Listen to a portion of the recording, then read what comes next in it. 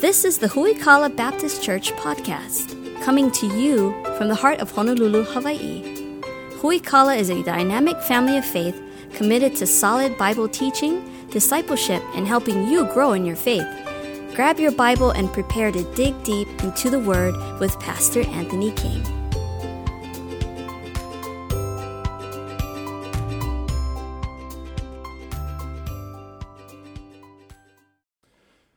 This is, you're going to be really encouraged by this. I know that you are. Next Sunday, we will finally complete Romans chapter 2. Hold your applause. We're not there yet, okay? I just want to encourage you, something to look forward to. That means we started the book of Romans in January of this year. That means we will finish this book if we continue on our pace in the next 8 years. Is that encouraging? Nobody was encouraged by that. I thought it would. Thank you. There was one person over there that felt bad for their pastor. And so, no, seriously, it's going to pick up when we get to chapter 3. Chapter 2 has been a little bit quicker than chapter 1. But here's the important thing about this, and I hope it's never a drag for you to study the Bible. I hope it's a joy. We want to lay a really good, solid foundation before we get into the meat and potatoes of the book of Romans. It's so deep. We want to make sure that we know what we're getting into. And so there's been a lot of preliminary work that we're doing. Today kind of falls into that category as well. As you take a look at covenants, circumcision, and does it even matter anymore? Why is this stuff even important to us as we study the Bible? We'll be taking a look at that here today. Romans chapter 2, we're going to start in verse number 17 just to give us context here for what we're reading. Paul's talking to the Jews. The Jews consider them better than everybody else for the most part here in the church at Rome. And Paul's kind of writing to kind of put them in their place. Hey, you're not doing what you're supposed to be doing. You're not who you think that you are. You're not as good as you think you are. And he helps them kind of get a realistic view of where they stand and their need for Jesus Christ as well. Romans chapter 2, we're starting verse number 17. Behold, thou art called a Jew, and resteth in the law, and makest thy boast of God, and knowest his will, and approvest the things that are more excellent, being instructed out of the law.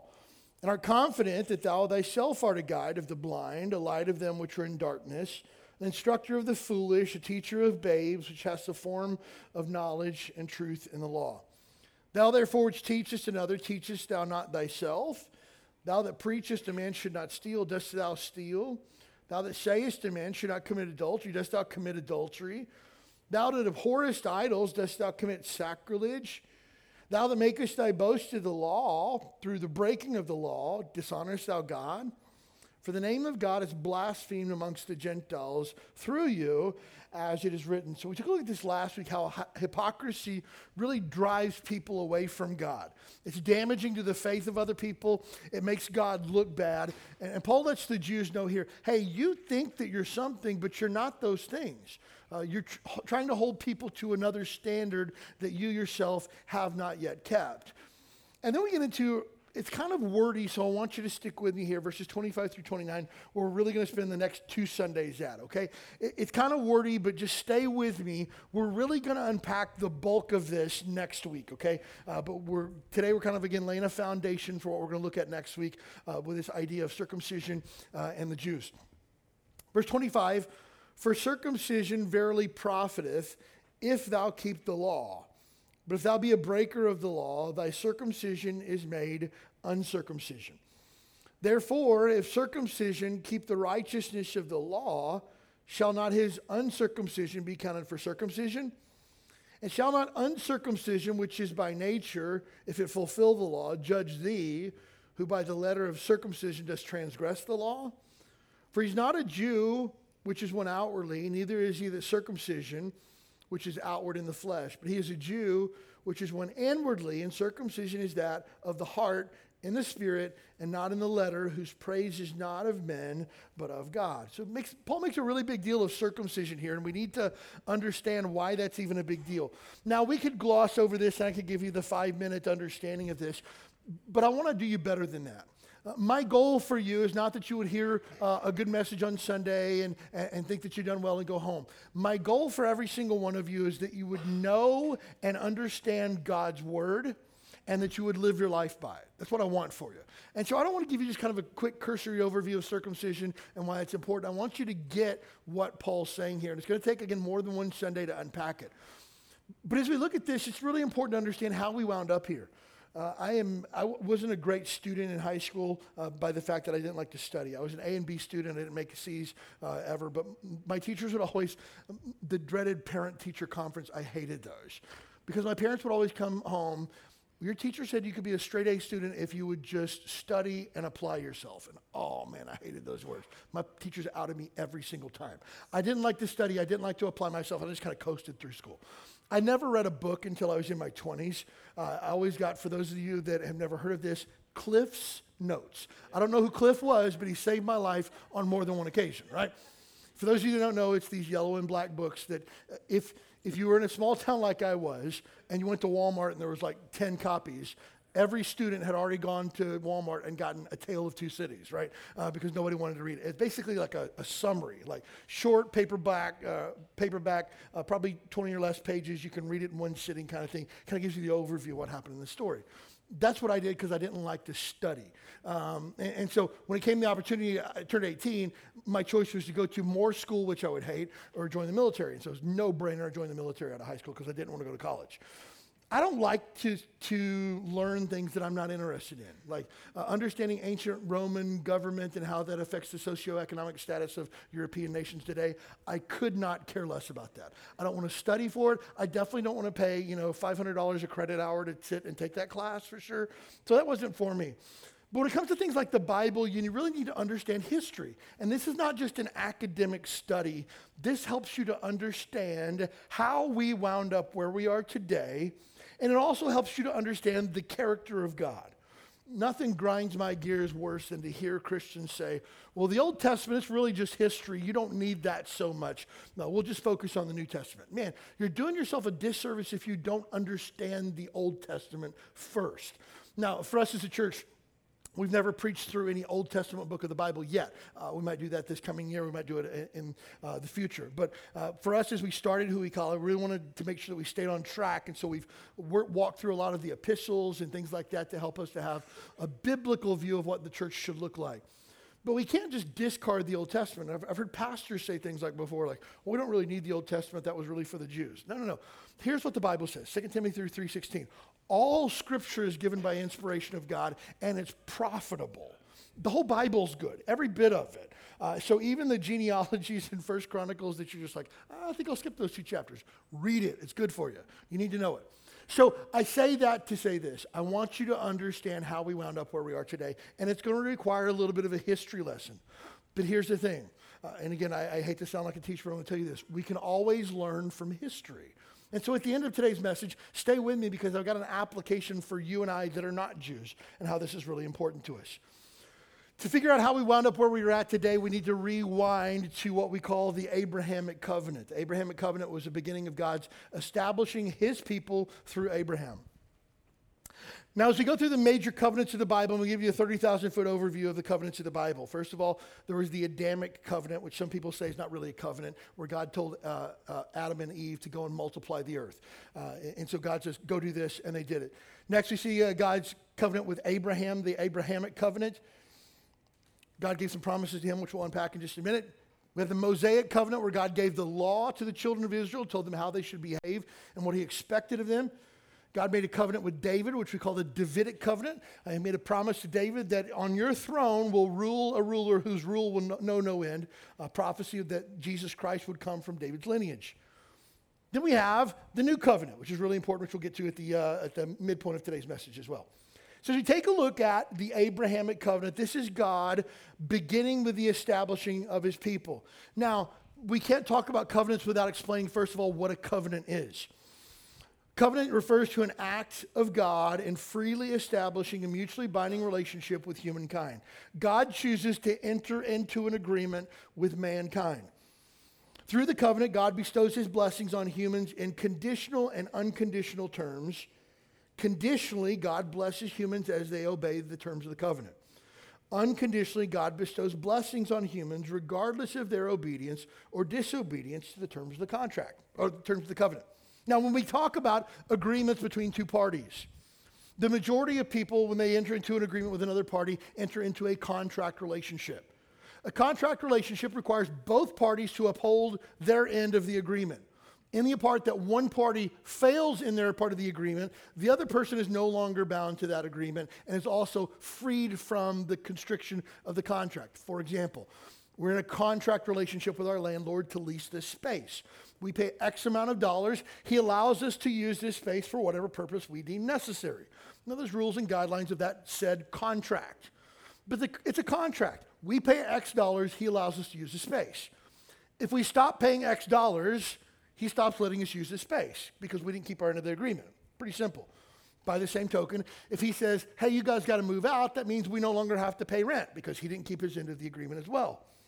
So a covenant is different from a contract in the fact that when one party fails on their end of the agreement, the other party chooses to honor their word. Now, this is really unique. So think about it this way. If we're in a covenant relationship with our landlord, it would be so sweet. We don't pay rent, and he says, it's okay, you can stay there, but I really wish you would keep your word. And we say, we're not going to. And he says, okay, that's fine, I'll keep my word. And we stay here rent-free. Now, not very good for him, but it's really great for us, but then we become a people that don't have any integrity and don't keep our word, right? It becomes problematic. And so you can imagine entering into a covenant relationship with somebody else is very dangerous because there's no requirement, there's no, I guess you can say, screws that we can put to them to cause them to keep their word. If they don't keep it, we're just stuck keeping our word. But here's what God did. God entered into a covenant agreement with you and I. He started a covenant with Abraham, and he said to Abraham, hey, I'm going to be your God, and I'm going to bless you, and you're going to follow me, and all your children after you will follow me, and I'm going to be your God, and you're going to be my people. Now, when Israel strayed and went away, God says, you didn't obey me, you've gone after other gods, you've disappointed me, you've sinned against me, but I'm still your God, and you're still my people. Get your act together and come back to the agreement that we made. And so a covenant relationship is very dangerous because you're at the mercy of the one that's on the opposite end of the agreement. But it's very easy for us to go into a covenant with God because God always keeps his promises. Now, this is really important for another reason because there's really only one other major covenant relationship that human beings enter into with one another, and that is marriage. Marriage covenant, right? Marriage says, I'm going to keep my vow to my spouse, even if they don't keep theirs. I'm going to stay strong on my covenant that I made. They've broken their covenant. I'm going to keep mine. And so that's very difficult. That's why, for me, I'm not a wedding officiant. Somebody calls me up and says, hey, I'm planning on getting married. Not interested. I don't do stuff like that. You call me and say, hey, I got a coworker. They're looking to get hitched. Would you be able to perform the ceremony? I don't do that. I'm not a wedding officiant.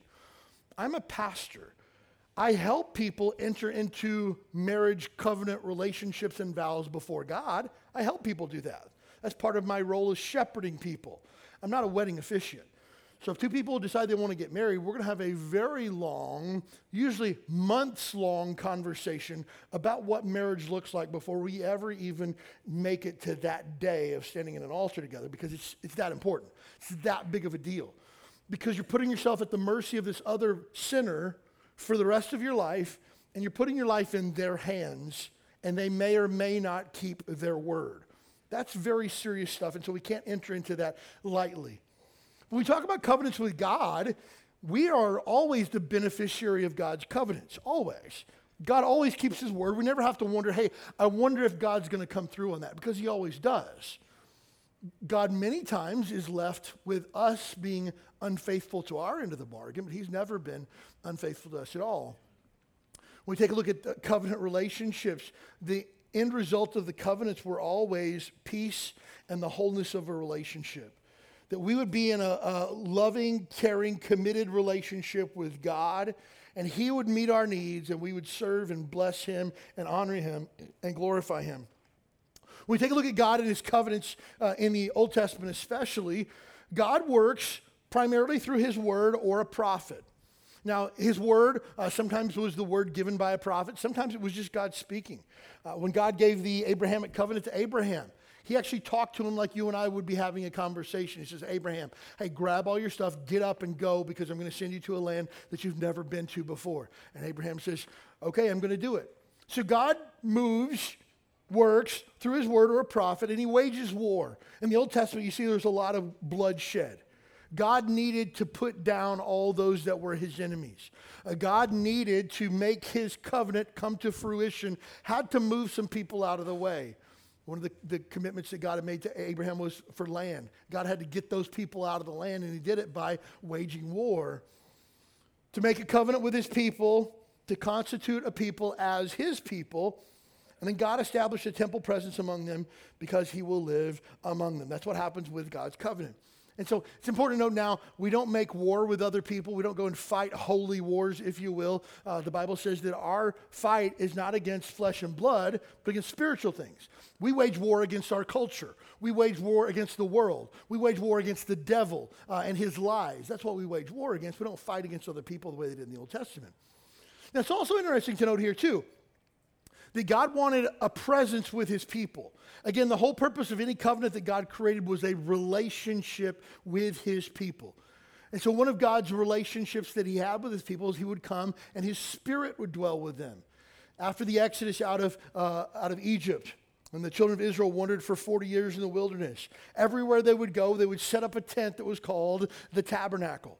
God's Spirit would come down and dwell with the people in this tent, and so they would set up the tent with the tabernacle in the midst of it. And God's Spirit was always there with his people. God would lead them through the wilderness through a pillar of fire and a pillar of smoke, a pillar of fire and a pillar of smoke?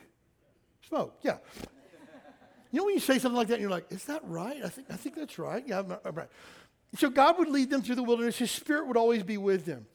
Now, when they got into the promised land, they set up shop there in Jerusalem. David says, hey, God, I've got a really nice house, but you don't have a house. I want to build you a house. And God says, you can't. You shed too much blood. Solomon can, but I need you to lay the foundations for the temple. And so he did that. And so David laid the foundation for the temple, gathering all the materials. Solomon began the construction project. God had a house. His temple came and dwelt with his people in Jerusalem. That's where God's Spirit was. God always desired for his Spirit to be with his people. That was always part of these covenants that God established. So God made a covenant with Abraham to give him three things. The Abrahamic covenant gave Abraham land, a seed, and a blessing. These are really important. Genesis chapter 12 is in your notes there. Genesis 12, verse number 1. Now, the Lord had said unto Abraham, get thee out of thy country and from thy kindred and from thy father's house unto a land which I will show thee. I'm going to give you a land, and it's going to be yours. And I'm going to make of thee a great nation, and I will bless thee and make thy name great, and thou shalt be a blessing. And I will bless them that bless thee, and curse him that curseth thee. And in thee shall all the families of the earth be blessed. So I'm going to give you land. I'm going to make a great nation of you. And in you shall all the families of the world be blessed. So here we see God making an agreement with Abraham. Here's what I'm going to do for you. Now, Abraham wouldn't actually see this covenant come to fruition. Joshua would lead the children of Israel into the promised land. And God told Joshua, hey, anywhere your foot walks, that land is yours. Walk as far as you want to, walk as wide as you want to. Wherever you go, it's yours. And so the children of Israel had that land. That's why it's really important. This is not a political statement. This is a biblical statement. When we talk about the area on the map that's called Israel, there's that contested section called the Gaza Strip where Israel and Palestine fight over. And sometimes people say, just divide it in half. Give the Gaza Strip to Palestine. Let them do that. That's theirs. They can have that. Here's the thing to note. That's not our land to give. That was God's land that was given to God's people. And so to give that up means to take back something that God had already promised to Israel. And so it's not for us that we hate Palestinians or they can't have land or things like that, but God's land was God's land for God's people. And so we need to make sure that we're always friends with Israel, always. Secondly, we see this seed that would come from Abraham. Again, Abraham wouldn't see this come to fruition. Abraham had a son. His name was Isaac. Isaac had two boys, Jacob and Esau. From Jacob had a bunch of children from there. From him would come the 12 tribes of Israel. His son Joseph was sold into slavery by his brother. Joseph then goes to be second in command under Pharaoh in the largest empire in the world at the time. Worldwide famine, worldwide drought. Joseph's brothers come to Egypt looking for food. And Joseph says, hey, go ahead and grab dad and all of my brothers and sisters and come back. I'll take care of you. And that's kind of the end of the book of Genesis. Then it opens up in the book of Exodus where nobody remembers Joseph anymore, and the children of Israel are now slaves in Egypt. And it's estimated that anywhere between 1 million to 1.5 million Jews were slaves there in Egypt at that time. So now we see Abraham's seed has multiplied into a great nation. Now they're in captivity in Egypt, but there's a lot of people now. It's not just Isaac anymore. And then the final promise of this would be that all the world through Abraham would be blessed. This was a prophecy that Jesus Christ was coming from the seed of Abraham. So through the 12 tribes, Jesus would be born of the tribe of Judah. And Jesus Christ, who would be our Messiah, who would be our Savior, came from Abraham. And from Abraham, through Jesus Christ, all the nations of the world, all the families of the world will be blessed through Abraham, through Jesus Christ. So here we see God bringing to fruition the Abrahamic covenant, those three parts of it. Now, keep your finger here in Romans. We're going to come back in just a second, but turn back to Genesis chapter 17. This might be in your notes, but I want you to see it with your own eyeballs because this is really important. Genesis chapter 17.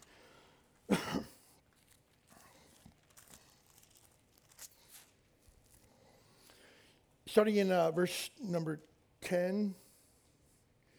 No, let's go verse 7. No, let's go to verse number 4, sorry. It's all good. So, Genesis chapter 17, verse number 4. So Abraham fell on his face, God with him saying, as for me, behold, my covenant is with thee, and thou shalt be a father of many nations. So God is going back and rehearsing the covenant that he already has with Abraham. Neither shall thy name be any more called Abram, but thy name shall be Abraham, for a father of many nations I have made thee. And I will make thee exceedingly fruitful, and I will make nations of thee, and kings shall come out of thee.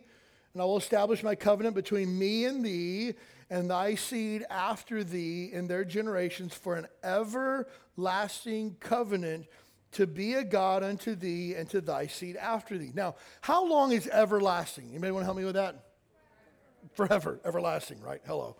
So again, God's saying to Abraham, your seed, all of your kids, grandkids, great-grandkids, all the way down through your family tree, these people will always be my people forever. This is an everlasting covenant that has no end. To be a God unto thee and to thy seed after thee. And I will give to thee and to thy seed after thee the land wherein thou art a stranger. So I'm giving you this land, all the land of Canaan, for an everlasting possession. How long do they get the land of Canaan? Somebody help me. Forever. So again, we don't have the right to give up any land that God has already given to the children of Israel. And I will be their God. And God said to Abraham, thou shalt keep my covenant therefore, and to thy seed after thee in their generations. Now, this next part is really important because the requirement for this covenant was the circumcision of all males. Now, again, not to be graphic or awkward in any ways, but this was the cutting of the foreskin of the male genitalia only for boys. But this was to happen as a sign of the covenant. Take a look at verse number 10 in Genesis 17 here. This is my covenant which ye shall keep between me and you and thy seed after thee. Every man-child among you shall be circumcised. And ye shall circumcise the flesh of your foreskin.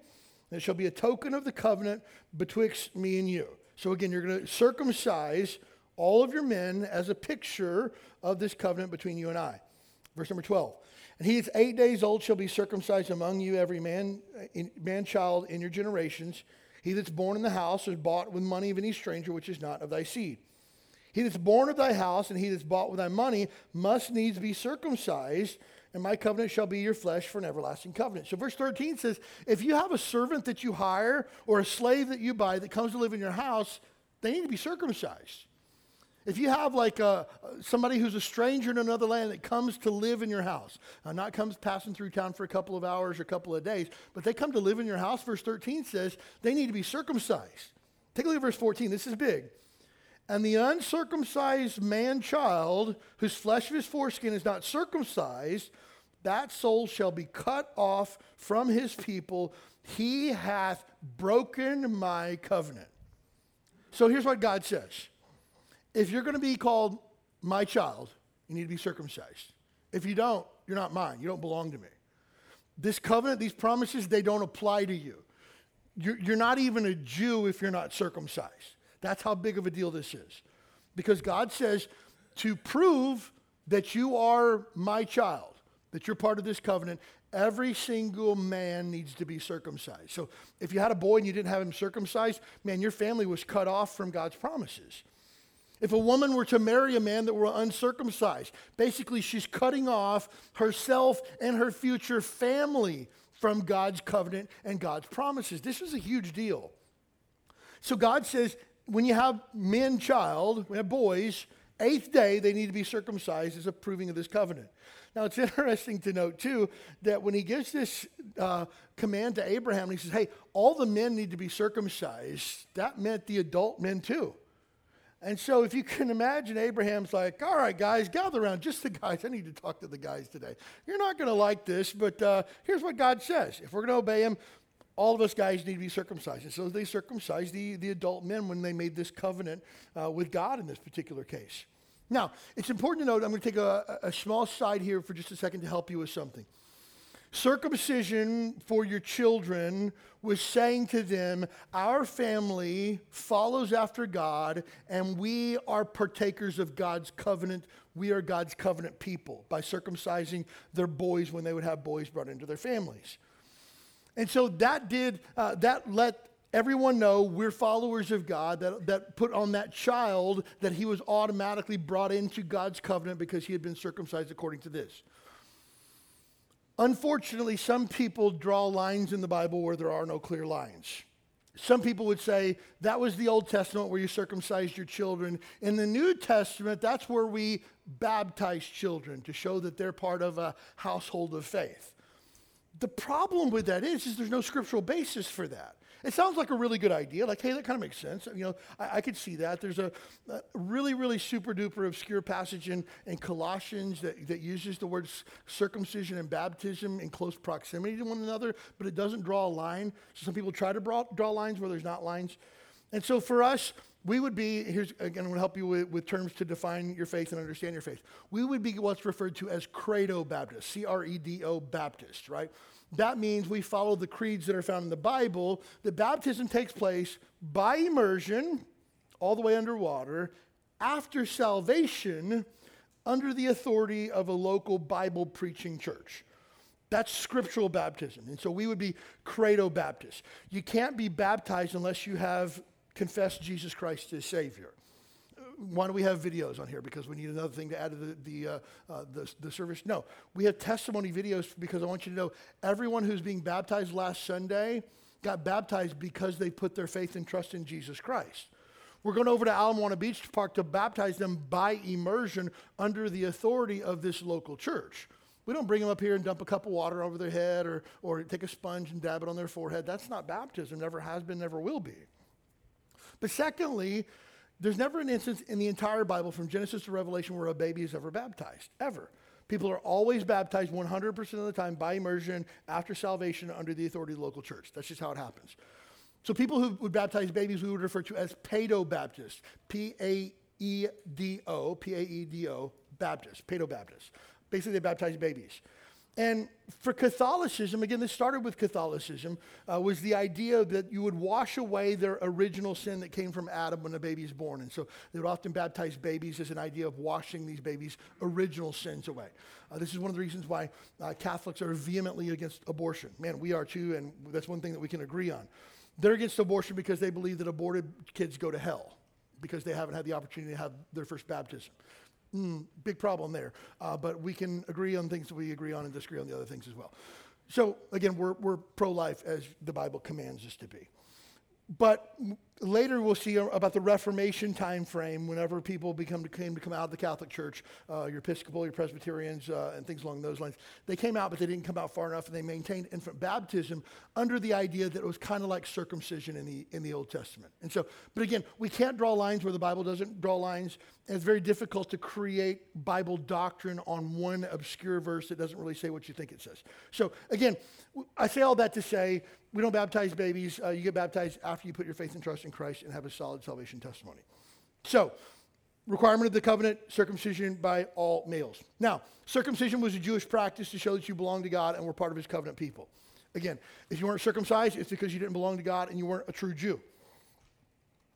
And so this was such a big deal to God that he says, if you don't get circumcised, you're cut off from all my promises. Like all the things that I told you would happen, that doesn't apply to you. You don't get the land. You don't get the seed. You don't get the blessing. You don't get me to be your God and you get to be my people unless you follow this important. Again, you can keep all the rest of the law that you want to. If you are uncircumcised, you're cut off from the covenant altogether, is what he said. And so we see a time period after Joshua, after the children of Israel have gone into the wilderness. Now again, I don't have time to delve into the whole story. I'm going to give you the quick overview of this story. Children of Israel led out of Egypt. They go out and God says, go into the promised land. You're going to have to fight, but you're going to win every single time, 100% of the time. I'm going to fight on your behalf. I'm going to make the path clear for you. All you have to do is just go in and fight. And the children of Israel, they hem and they haw, and they rub their hands together, and then they say, I don't really know if we can do this or not. We should send spies to see what it looks like over there. So each tribe chooses a spy, and they send 12 spies into the promised land. And they check it out. They come back, and they says, there's giants over there. Yeah, there's milk and honey. There's tons of that. But there's giants over there, and they're bigger than us. They're stronger than us. I don't think we can do it. So 10 spies says we can't do it. 2 of them says, hey, guys, if God says this, we got this. And their names were Joshua and Caleb. They said, we got this. God's with us. We should go. And everybody else says, I don't think we can do this. So God says, okay, fine. Here's what's going to happen. You guys are going to wander in the wilderness for 40 years. In this time period, get this is kind of interesting as well. During this time period, everyone who is 20 years of age and up are going to die. All of them. You didn't obey God. You didn't trust me. You didn't live by faith. You're going to die. All of those 19 and under will live. And so it's kind of interesting that God kind of draws a line there and says, I'm not going to hold the children responsible for a lack of faith on their part, but adults are 100% responsible for a lack of faith. And so they wander in the wilderness for 40 years. During this 40 years, they continue to have children and they continue to multiply. And again, you got probably 1 million plus Jews wandering around in the wilderness. They start to die off. And when the time comes for them to go into the promised land, and Joshua leads them into the promised land, you got these people that have been wandering around. The oldest one at the time would have been 19, so now the oldest person going into the promised land would be 59 years old. And then they've got all these kids who have been born out in the wilderness. And if you got your Bibles ready, turn to Joshua chapter 5, verse number 2. Genesis, Exodus, Leviticus, Numbers, Deuteronomy, Joshua is the next book. 6th book of the Bible.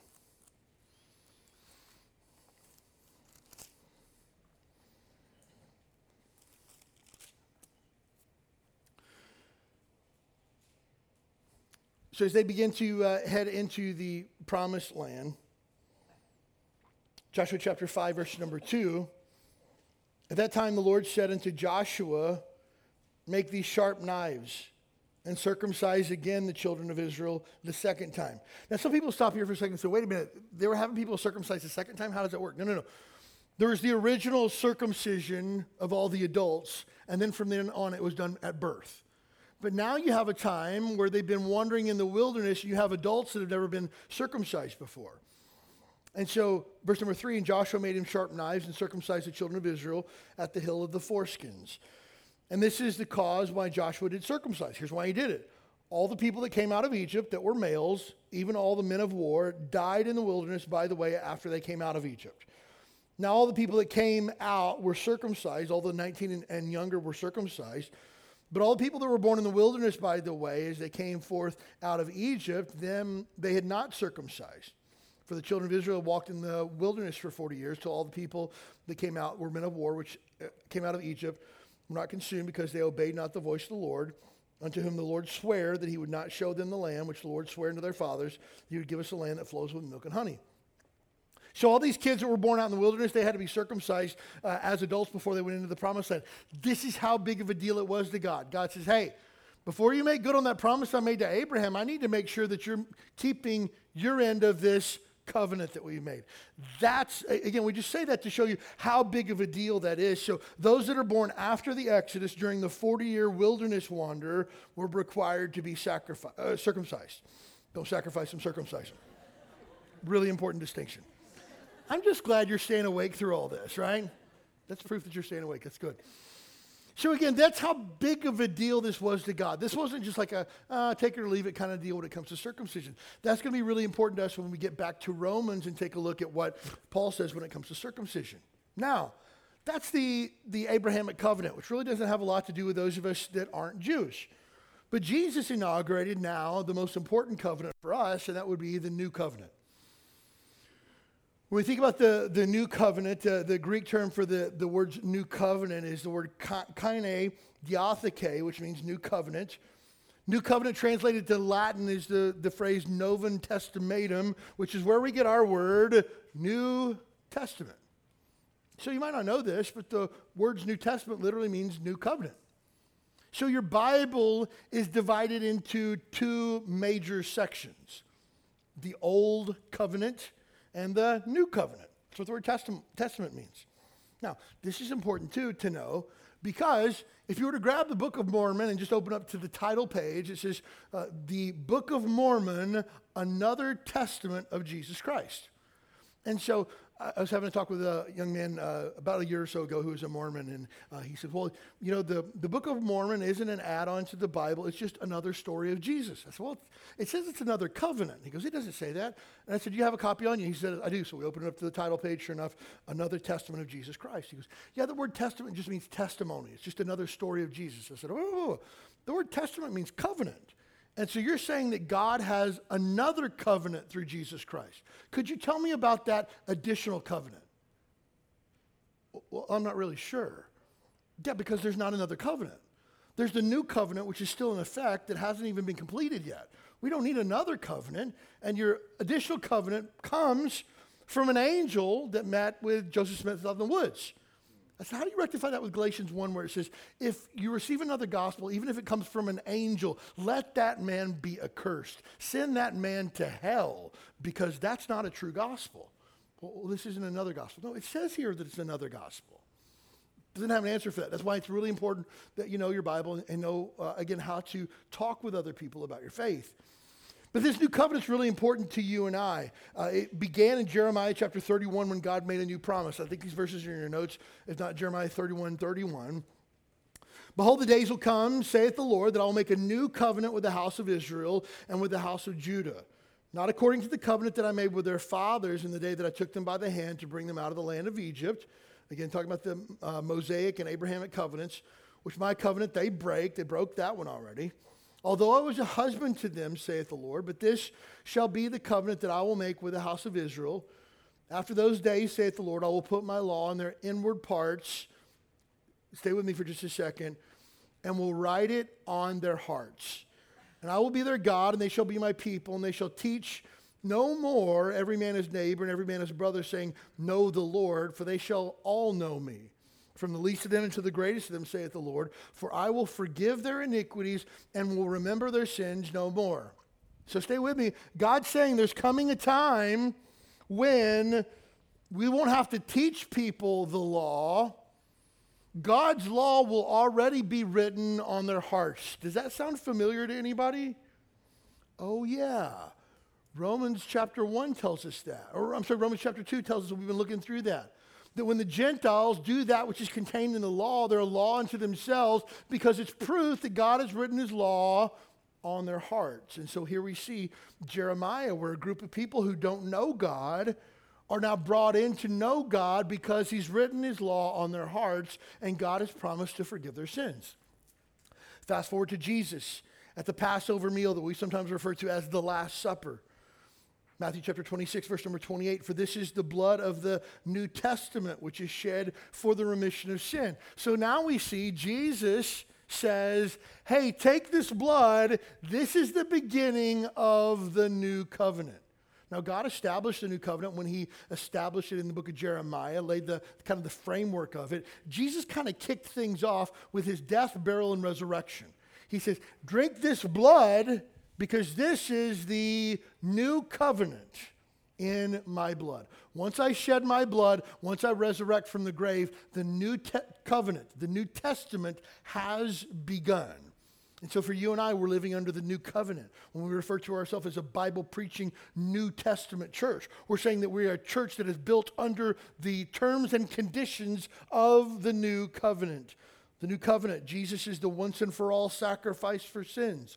Jesus is our high priest with God. Mankind has a direct relationship with God, and God has written his word in our heart through the Holy Spirit. This is what the new covenant means for us. You and I, who once were the enemies of God, now have a way to be adopted into the family of God.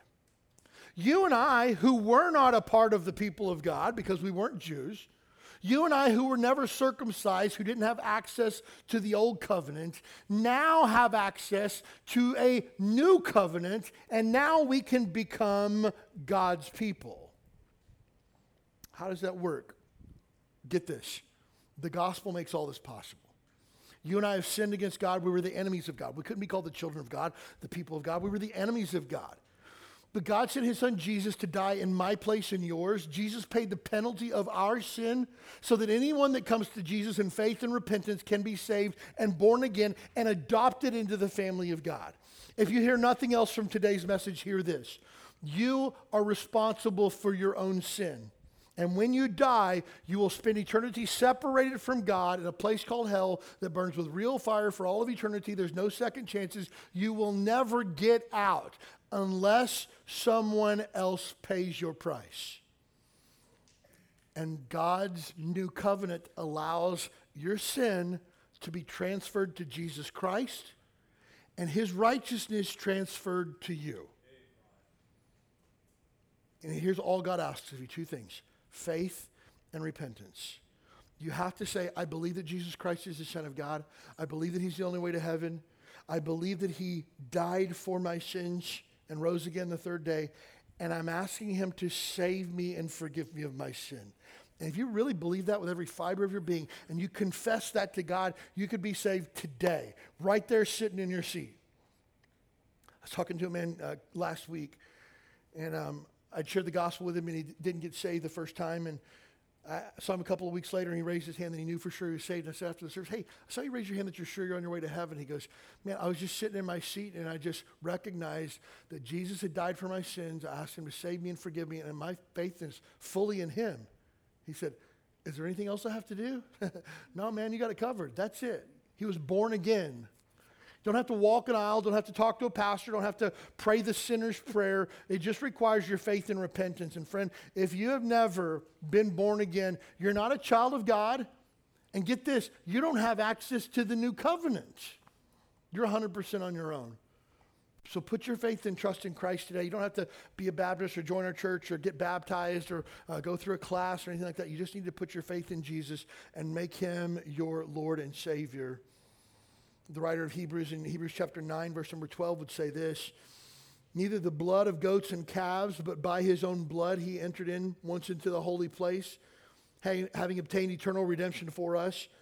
For by the blood of bull and goats and the ashes of a heifer sprinkled in the unclean, sanctifieth the appearing of the flesh, how much more shall the blood of Christ, who through the eternal Spirit offered himself without spot to God, purge your conscience from dead works to serve the living God. Get this, and for this cause he is the mediator of the New Testament, the New Covenant, that by means of death for the redemption of the transgressions that were under the first covenant, they which might receive the promise of eternal inheritance. So get this. Again, covenant, agreement between two individuals. Well, it's you and I, we want to make an agreement with God, but we don't have a way to come to God because we have nothing to offer him. If you remember, God went and chose Abraham. Hey, I'm going to make of you a great nation. I'm choosing you. We don't have any access to go to God and say, hey, God, would you pick me? So we need, what's the Bible word? A mediator of the new covenant. And so Jesus becomes our middleman. Jesus says, I'll pay the price so that whosoever will can come to my Father. Hey, I'm willing to mediate this covenant. Whatever the Father requires, I'm willing to pay so that all the world through me can be blessed. Oh no, that goes back to the Abrahamic covenant, doesn't it? And we begin to see how all these pieces fit together. And Jesus becomes the mediator of this new covenant that you are under. And we can come to God. Anyone who wants can now come to God and be a partaker of everlasting life because of what Jesus Christ has done for us. Under the new covenant, the law has been fulfilled. And at the completion of the covenant, Israel will turn to God as he pours out his Spirit upon Israel. So here we see that Jesus came and he says, hey, I didn't come to destroy the law. I came to fulfill it. I came to check it off so that it's done. That's done now under the new covenant. And at the end of the covenant, Israel will come to faith in Christ and God will pour out his Spirit upon them in the end times. Joel chapter 2, verse number 28 is a prophecy, and it shall come to pass afterwards that I will pour out my Spirit upon all flesh. And your sons and daughters shall prophesy, and your old men shall dream dreams, and your young men shall see visions. And also upon the servants and upon the handmaids in those days will I pour out my Spirit, and I will show wonders in the heavens and in the earth. Now, pause here for just a second. This is why it's so important that you know your Bible. You say, Pastor, you say that every Sunday. And I'm going to keep saying it every Sunday till Jesus comes. It's important that you know your Bible lest you be led astray. I have heard people preach this passage, which is a prophecy for Israel, mind you, as the completion of the new covenant at the end of the days, and we're talking like eschatological terms, that Israel will come to faith in Christ as God pours out his Spirit upon them. I've heard people preach this same passage that old men will dream dreams and young men will have visions. And old men out there in the congregation, God's speaking to you today and he wants you to dream again. Young men, God's giving you visions of planting churches and going to Uganda as missionaries. And God's stirring that up and God's going to pour out his Spirit on you today and cause you to prophesy. And God wants us to raise up as a church and save America. Hey, hold up. Time out. That's not what this passage says at all. Not even remotely close. We run into very dangerous territory when we read everything through the Bible through a Western lens of this is talking about America. It's not talking about America. And some people take this so far, and again, if you ever want to go down a YouTube rabbit hole, you can do this. But the idea is that America has become Israel. And now all the promises that are made to Israel now are America. And us, by being Americans, are now God's chosen people. We're blessed above everybody else.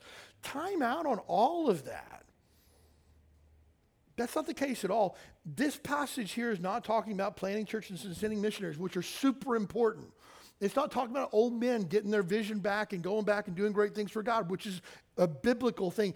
That's just not what this part of Scripture is saying. It's just not.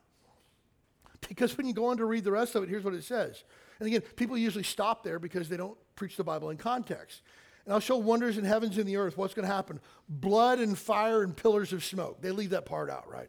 Some of you are going to go out in blood and fire and pillars of smoke. What? Hold up. I like the whole visions and dreams. That was fun. But blood and pillars of smoke? Yeah. And the sun shall be turned into darkness and the moon into blood before the great and terrible day of the Lord come. And it shall come to pass that whosoever shall call upon the name of the Lord shall be delivered. That probably sounds familiar to you. For in Mount Zion and Jerusalem shall be deliverance. And the Lord has said, and in the remnant whom the Lord shall call. So all that's talking about Israel. God's bringing them back to repentance at the end of times, where Israel will turn to faith in Christ. God will pour out his Spirit upon them, and incredible things happen.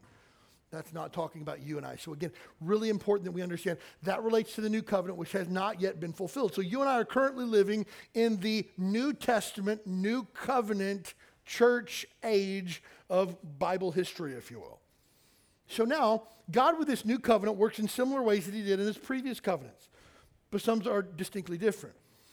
We see that God works by his Spirit, not through prophets or dreams and visions, but through the incarnate Word, which is Jesus Christ, and through the Word of God, Scripture, to wage war against and defeat his foes. But his foes are now not the Midianites or Babylon or the Philistines. God's enemies now are the world, the flesh, and the devil. The Bible says that if you love the world, the love of the Father's not in you. And the love of the world makes you, get this, an enemy of God. And so again, God's foes are different in the fact that they're no longer countries or nations. God's foes are now spiritual beings. God establishes a covenant with his people. You and I get to be a part of that new covenant. God establishes that people as God's people. Get this. You and I get to be God's people not because we're Jews or because we've been circumcised, but we get to be God's people because Jesus Christ is Lord. What a gift. What a gift that we don't have to follow through religious rites and ceremonies and circumcisions and yearly sacrifices. We just get to go straight to God because we have a mediator whose name is Jesus, who has brought us into this new covenant that God's given us. Here's one of my favorite parts. And God establishes the temple among his people because he will reside among them. Remember how there used to be a tent called the tabernacle? And then David says, I want to build you a temple, a proper house. And he did that. Solomon did. They opened the temple in Jerusalem, and it was incredible. Shortly after Christ's resurrection and ascension and problems in Rome and the Roman Empire and things like that, the temple was burned down. The temple was leveled. Well, you know what's sitting on the foundation of the temple now in Jerusalem? Anybody want to help me? Muslim mosque, the Dome of the Rock, right? Dome of the Rock's a Muslim mosque. It sits where the temple was. And you might be like, that is just a spit in the face to Christianity, to take God's temple and to raise it and then to put on top of that a pagan temple to a pagan God. You know what the problem about that is? God's not upset with it. You know why? He doesn't need his temple anymore. You know where his temple is now? Anybody want to guess? Right here.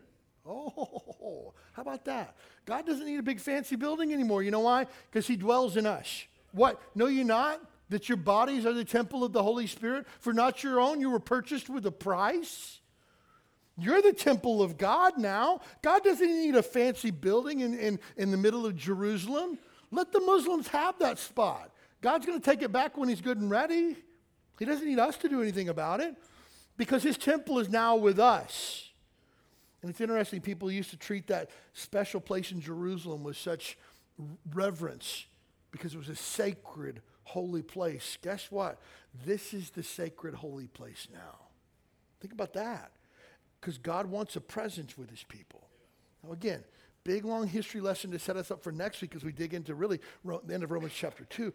But 4 applications I want to take away from you. Look, again, history's not there simply for the sake of history. History is there to teach us where we came from and why that's important. And here's what I want you to get from this passage here, is that God has had a plan that spans from eternity past to eternity future, and we're just right in the middle of that big, huge plan that God has. We say that God is sovereign. There's nothing that happens that is outside of the will of God. And so before God ever created the heavens and the earth, Genesis 1:1, he already had a plan in place of you and I. He already knew when we were going to be born, what we were going to do. Get this. This is how crazy this is. God's massive, eternally significant plan is currently unfolding today on a day that we call Sunday. God's plan is unfolding right now. You're not here by accident today. You're not here because this is the closest church to your house or somebody invited you. You're here because God brought you here today because God has this massive plan that's unfolding one day at a time. And you and I are just a small, teeny weeny part of that massive plan.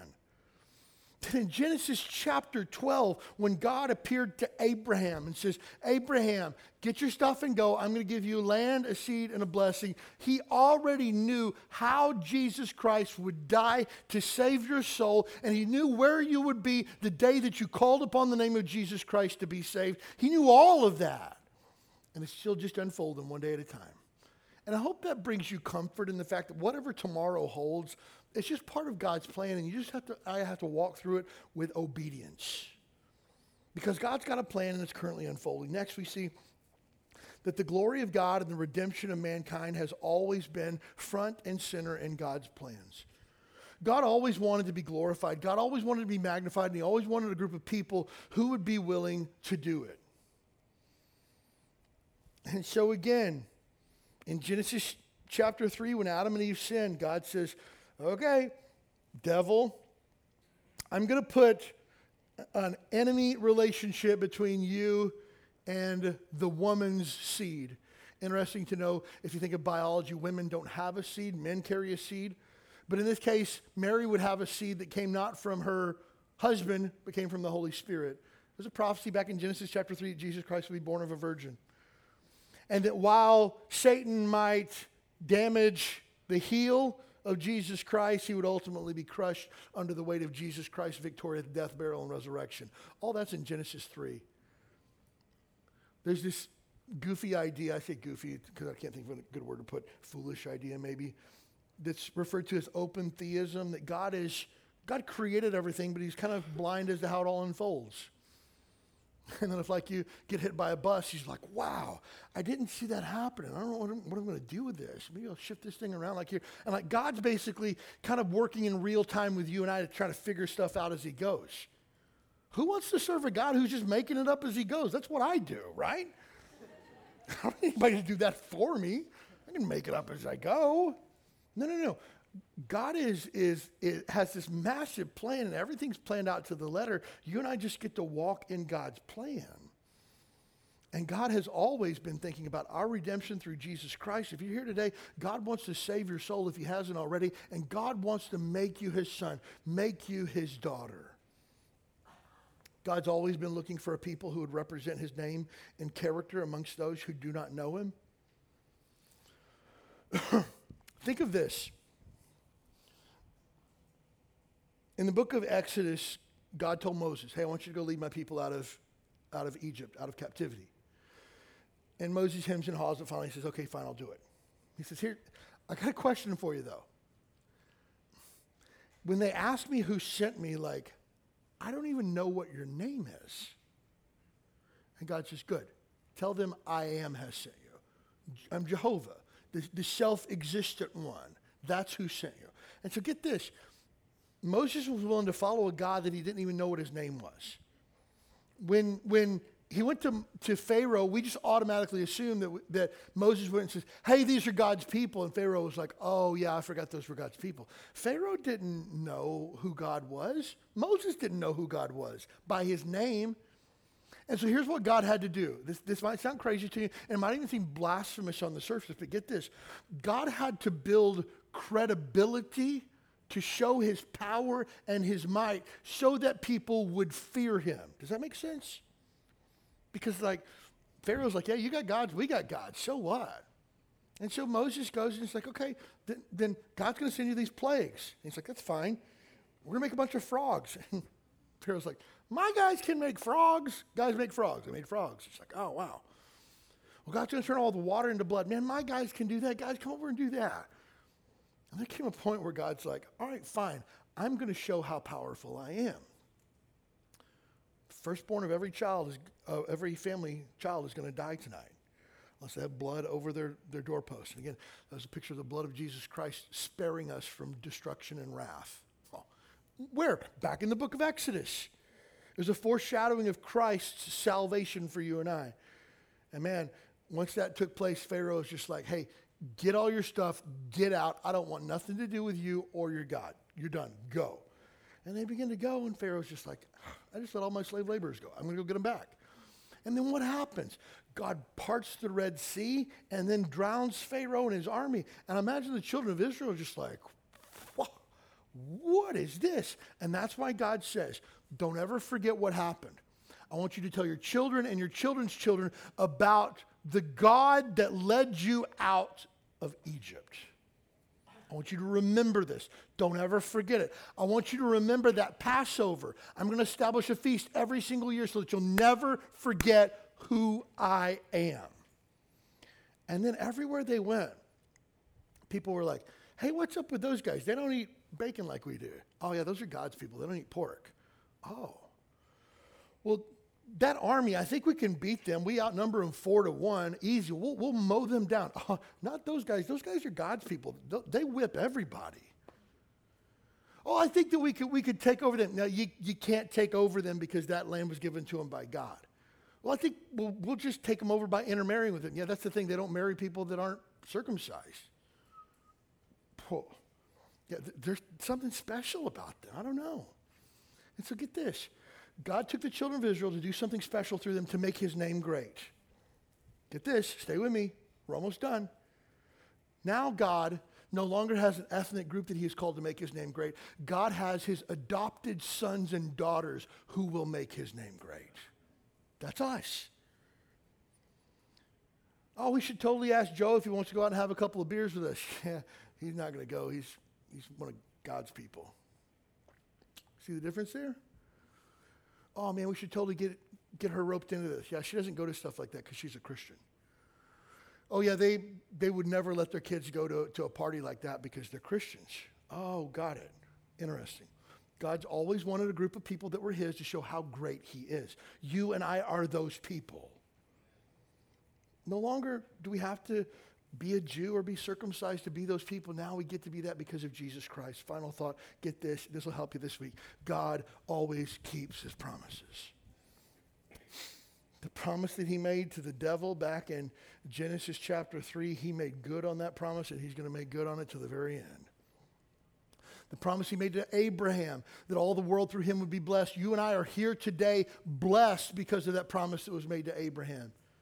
If you're blessed this week because you have a Savior named Jesus, that's just the blessing that came from the Abrahamic covenant. And I hope that helps you as you read your Bible this week and you lean hard on the promises of God's word. Hey, God always keeps his promises. God said this, it will come to pass. God has said this will be good. Man, I a couple of nights ago, actually the week before last, I couldn't sleep. I was just tossing and turning. It was one of those nights that you stare at the same dot on the wall for 3 hours. You're like, this is the dumbest thing ever, right? And so I thought, I'm going to go work out. Then I thought, if I go work out, I'm going to be amped up and my heart rate's going to be up. I'm never going to get to sleep. And so I thought, I'll watch a movie, but I don't want to fill my brain full of nonsense. And so I thought, I'm just going to get up and read the Bible. And I sat and read the book of Proverbs from beginning to end in one sitting. And when I was done, I was so full. And man, I've just been like feasting on that for weeks now at this point. Like God's constantly bringing promises of what happens to the fool, what happens to the wise, what happens to the diligent, what happens to the slothful, what happens to the sluggard. Man, just constantly.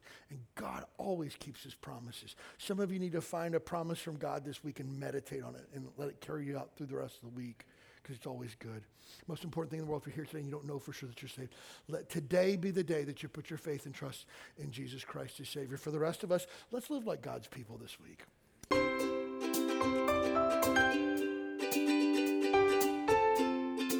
Thanks for joining us for the Huikala Baptist Church podcast. We'd love to have you as our guest this Sunday morning at 10 a.m.